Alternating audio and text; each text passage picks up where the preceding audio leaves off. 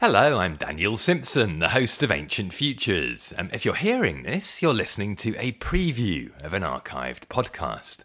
For the full conversation, go to ancientfutures.substack.com, the link is in the show notes, and become a paid subscriber.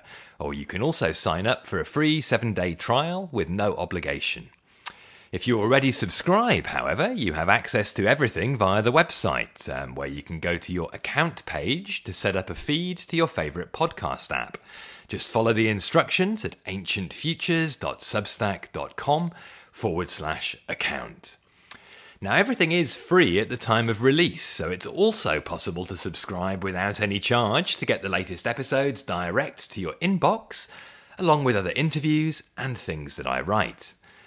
All of that does take time to produce, though, so while it's a labour of love, subscriber donations do help make it sustainable. But if you're not in a position to pay, just send me a message and we'll work something out. For now, on with the preview.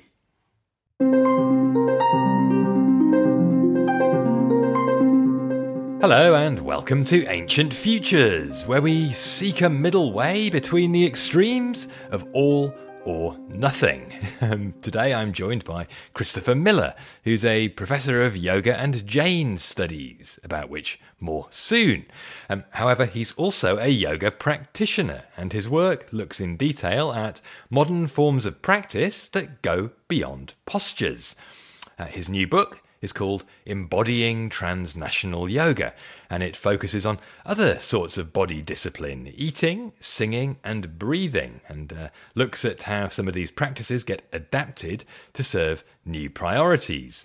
Now, that raises some questions about whether that process can be harmful sometimes, as well as the extent to which harm is an inevitable part of life that can only be minimised rather than eradicated. Along the way to wrestling with that question, we also explore a number of others.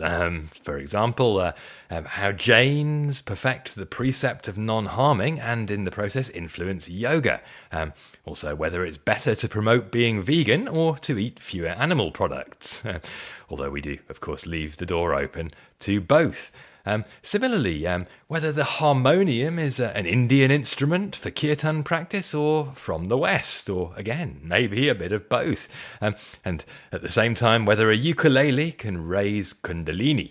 Now, there are all sorts of other things that I don't really have time to summarise now. I hope you're going to keep listening and find out. But what we really drill down into at the end is whether critical thinking can complement the practice of yoga to lead to greater insight. And without giving away too many secrets, we do reach that conclusion. So if you're curious to find out more about Chris, he teaches online at the Arihanta Institute, among other places, and you can find out more via his Instagram handle at The Yoga Professor. He's based in Switzerland, where I'll also be teaching a retreat next year in July, so you can find out more about that, and also my online courses at truthofyoga.com. Also, if you'd like to support the podcast as a subscriber, you can visit ancientfutures.substack.com. For now, though, let's dive deep into ethical quandaries with Christopher Miller.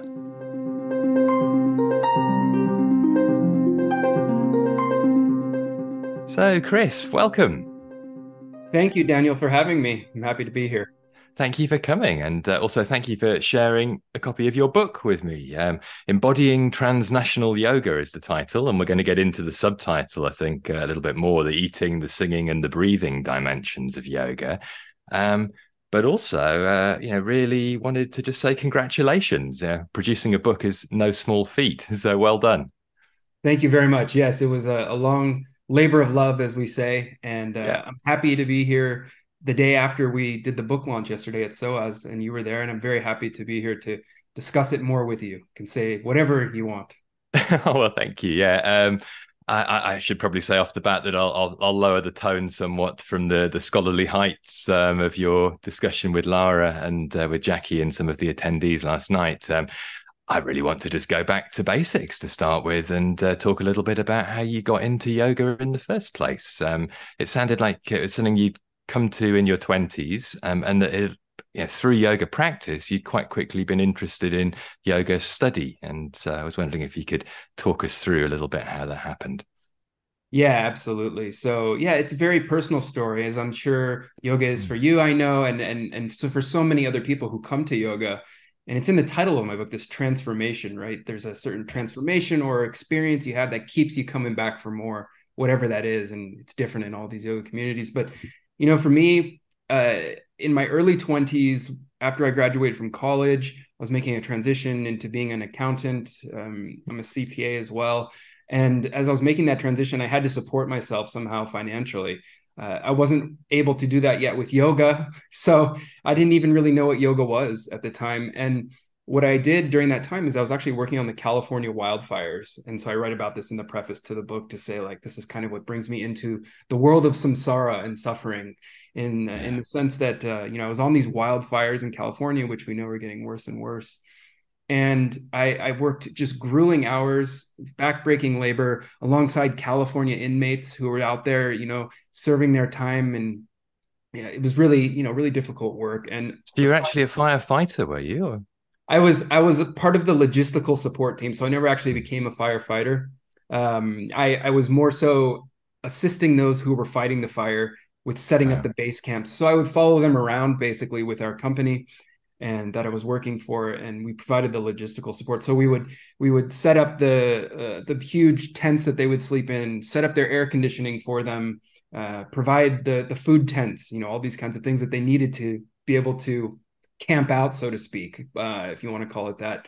And so we were moving with them from place to place, location to location, up in the mountains in California where the fires are burning and raging and Mm. very difficult, as you can imagine. It's very hot. We weren't eating, we didn't sleep, and this left its mark on me. It made it just, I had a heightened sense of anxiety, you could say, and all the things that happen when you go through an experience like that over and over again. So having gone through that, and also having scoliosis, as a lot of yoga practitioners do, I read about that in the preface of the book as well.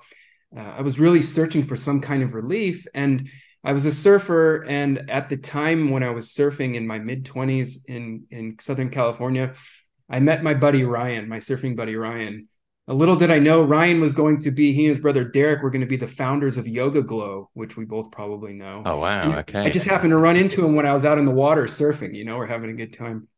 Um, and so that became a real entry point for me because what Ryan said to me out on the water one day, it had nothing to do with the fires or anything like that. But he said, you got to try yoga. It'll make your surfing so much better. And you just got to try yoga, Mhm. So he was kind of proselytizing to me about yoga. So my first yoga class was actually at Yoga Glow with Joe Tastula, who some may know, yoga teacher. I actually did a teacher training with Joe earlier this year. So Oh, fantastic. small Fantastic. world. Yeah. Yeah, it's a small world of yoga, right? Even though there's so many of us. And Joe's class just gave me that yoga glow. I mean, I was just blissed out after that first yoga class.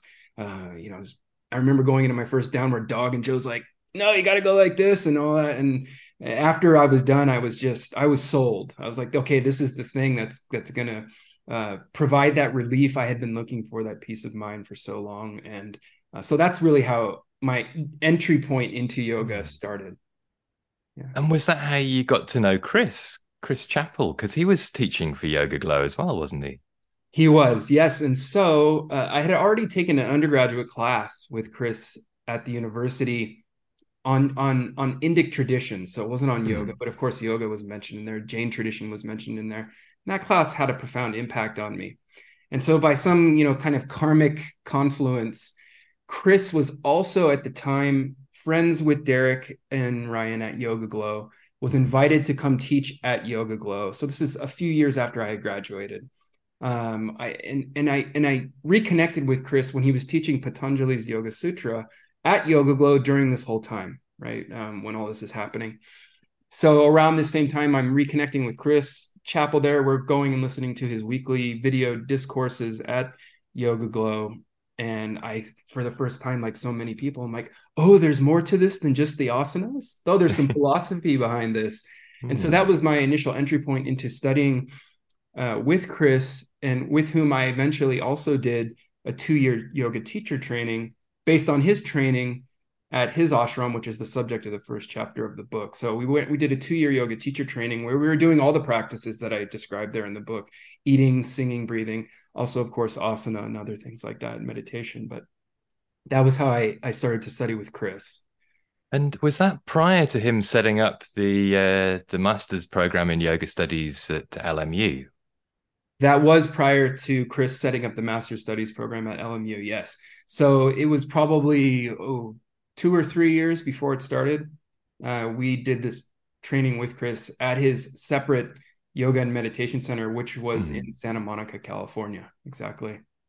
Because I actually went to see Chris a bit little more than 10 years ago when SOAS had just got up and running, and I was really excited about the prospect of studying yoga academically, and I hadn't actually heard of the SOAS program at that time. So I went to LA, met with Chris, and he told me about you at that time and explaining how you were researching the confluence of surfing and samadhi. And I was excited. I thought this is a sort of whole new field of opportunity for a slightly, directionless ex-journalist drifting. Maybe I could catch a wave of applying a little bit of intellectual rigor to my interest in yoga. So, he was a very engaged and engaging person to talk to about that subject. Eventually, though, he said, there is this other program in London you might want to look into if you haven't got what it takes to pay all the fees to come and be a student in California, which I didn't. So that's how I ended up. So expensive, right? To live in Los Angeles and everything. So yeah, I can definitely, and I know that you and I share this background as well of as practitioners at times being in India for various, trainings or yoga or whatever. And then part of my experience in that was that I took what you see behind me, my surfboard, with me to India. Now I'm a surf traveler because I'm in Zurich, right? I'm landlocked. But I went with my surfboard to India, and I met a group in the forest there in Puri in Orissa of people who called themselves surfing yogis. And that was when I did my master's thesis, I was kind of exploring the confluence of yoga philosophy and tantric philosophy and being in the elements and surfing in India with these surfing yogis. So it was like a little bit of philosophy, a little bit of ethnography. And that was prior, of course, to the yoga studies program that was there as well. But that was what I was exploring. And Chris actually came. He was in India for his research, and we met up. And he was body surfing. I was surfing at a small river mouth in Orissa, and just incredible waves. I mean, as you know, not too many people go into the ocean in India, right? Yeah. I mean, it's very dangerous there. And in fact, I've experienced myself some of the most dangerous waves in India because it's so pounding. It's incredible power there.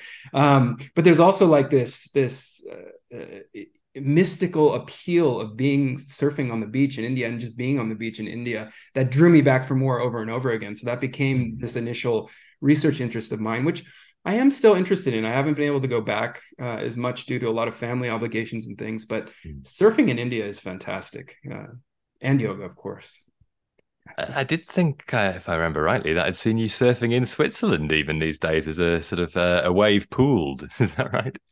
Yeah, they have the Alaya Bay in Valleys. So I sometimes it's about a 3-hour train ride from here. I can take my board with me or go even without. They have tons there, and you can surf the Alps, so to speak.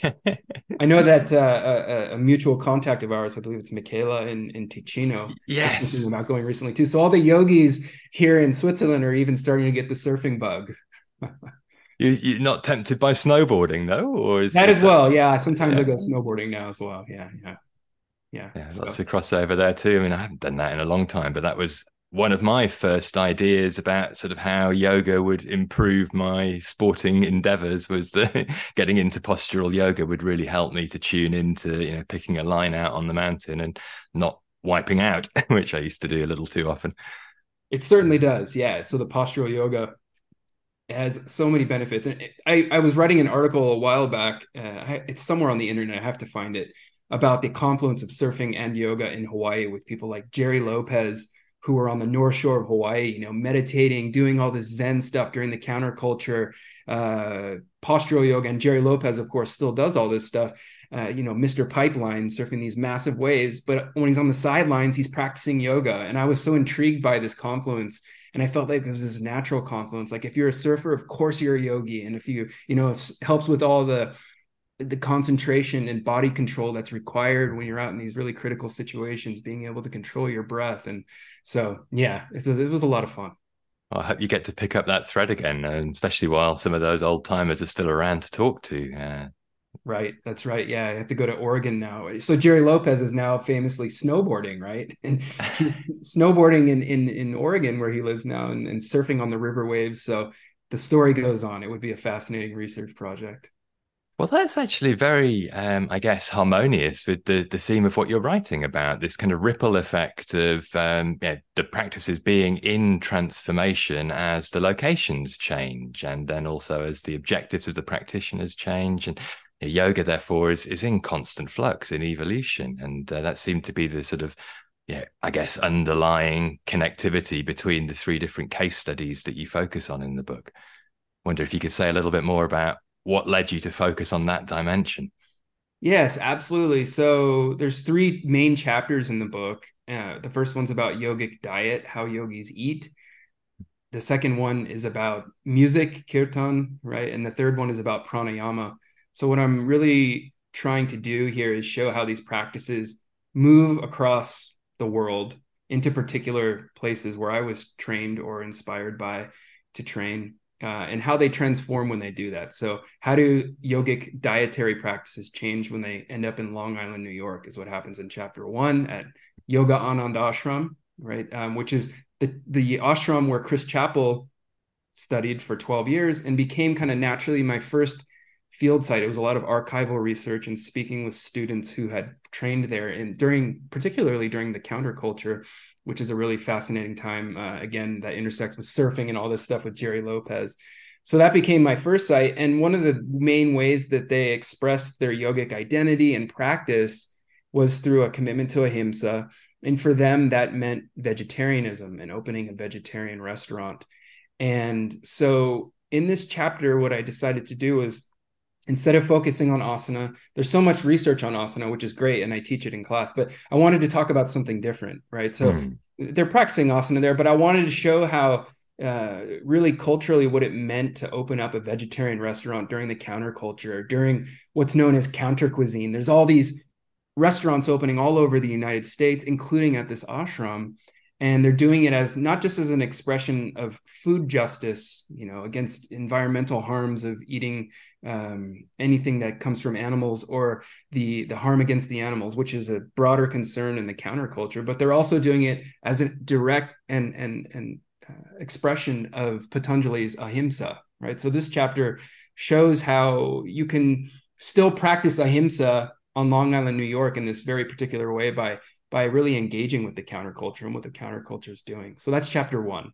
Could I just pop in there? I was absolutely. very interested to see that, if I understood correctly, not only some of the people who were involved at the ashram, but even the guru herself were not 100% vegetarian. So it was a case of causing a bit less harm, but not necessarily eradicating completely. Yes, absolutely. Yeah. And so that was one of the things that came up in my research, was that there were some students. So Gurani Anjali is the female guru of this ashram. She promoted vegetarianism to the students. And during certain times, for example, like everybody would just practice vegetarianism. But when I started talking to people at the ashram, there were some people who were fully committed and are still vegetarian to this day. Chris Chappell, for example, is one of the people. And then there were other students who said, sometimes I practiced it, sometimes I didn't. It was a kind of periodic reflection on ahimsa. And some people just didn't practice it. So when you start doing the ethnographic work, you start to realize that even Gurani Anjali was, people told me, was at times vegetarian, but coming from Bengal, where not everyone, a lot of fish eating, right?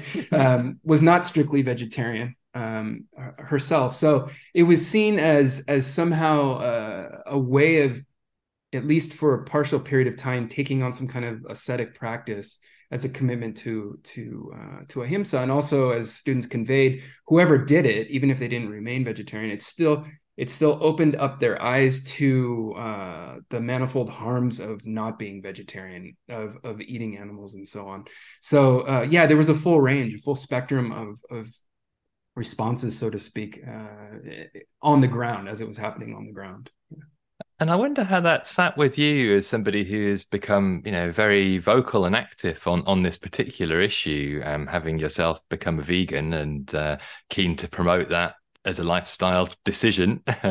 And I wonder how that jives, that sort of moderate approach, the watering down, the sort of a bit less harm rather than 100% non-harm. Yeah, I mean, I think I became vegan through my Jain studies, which we can talk about Jain yoga too if you want. So I was vegetarian as a result of studying with Chris in the 2-year teacher training and reading Gurani Anjali's writings about ahimsa and stuff like that. I decided to go full vegetarian at the time. So this is the 10 years ago, like as you say, when you were interacting with him a little bit before that. And was just okay with that and never really even thought about veganism or anything like that. And then when I was studying and preparing courses about 5 years ago, or 4 years ago now, I guess it was, for a course in Jain studies, which of course emphasizes ahimsa more than most traditions would. That was when I decided in my interactions with the Jain Vegan Initiative and Jain Vegans to go fully vegan.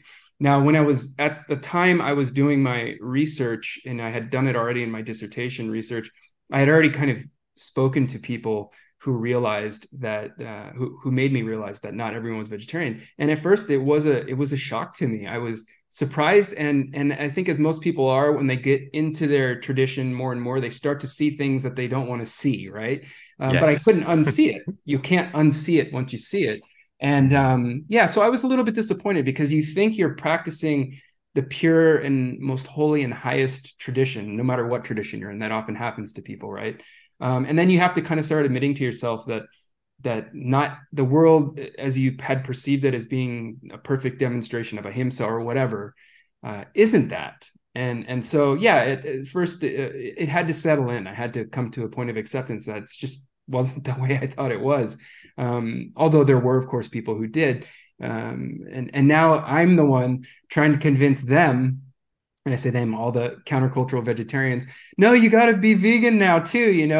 So it's kind of a funny thing that I'm the one now trying to convince them after they convinced me. I also wonder how it sort of lands with you to be in India, where the fullest expression of pure vegetarian is maximum cow products. Yeah, this is something that we discuss a lot in the Jain community, and that is that there's manifold harms connected with dairy, and most Jains are just vegetarian, right? They're not vegan. And so Indeed.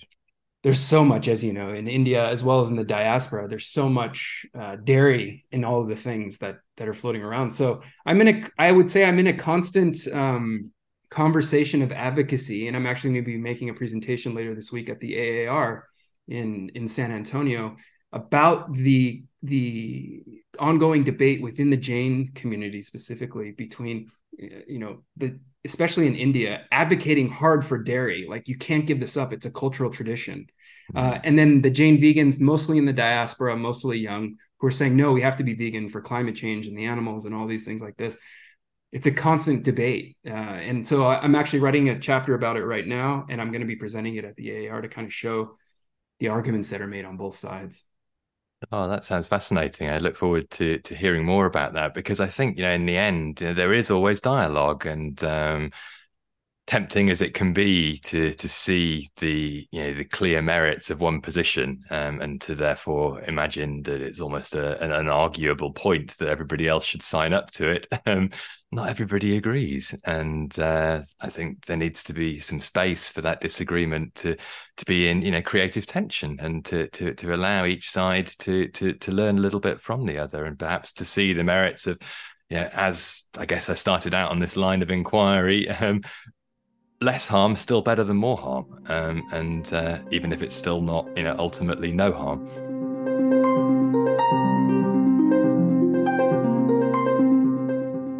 Thanks for tuning in to this preview. To continue listening and to get access to all archived episodes along with other perks, visit ancientfutures.substack.com. www.thebrandingcoach.com.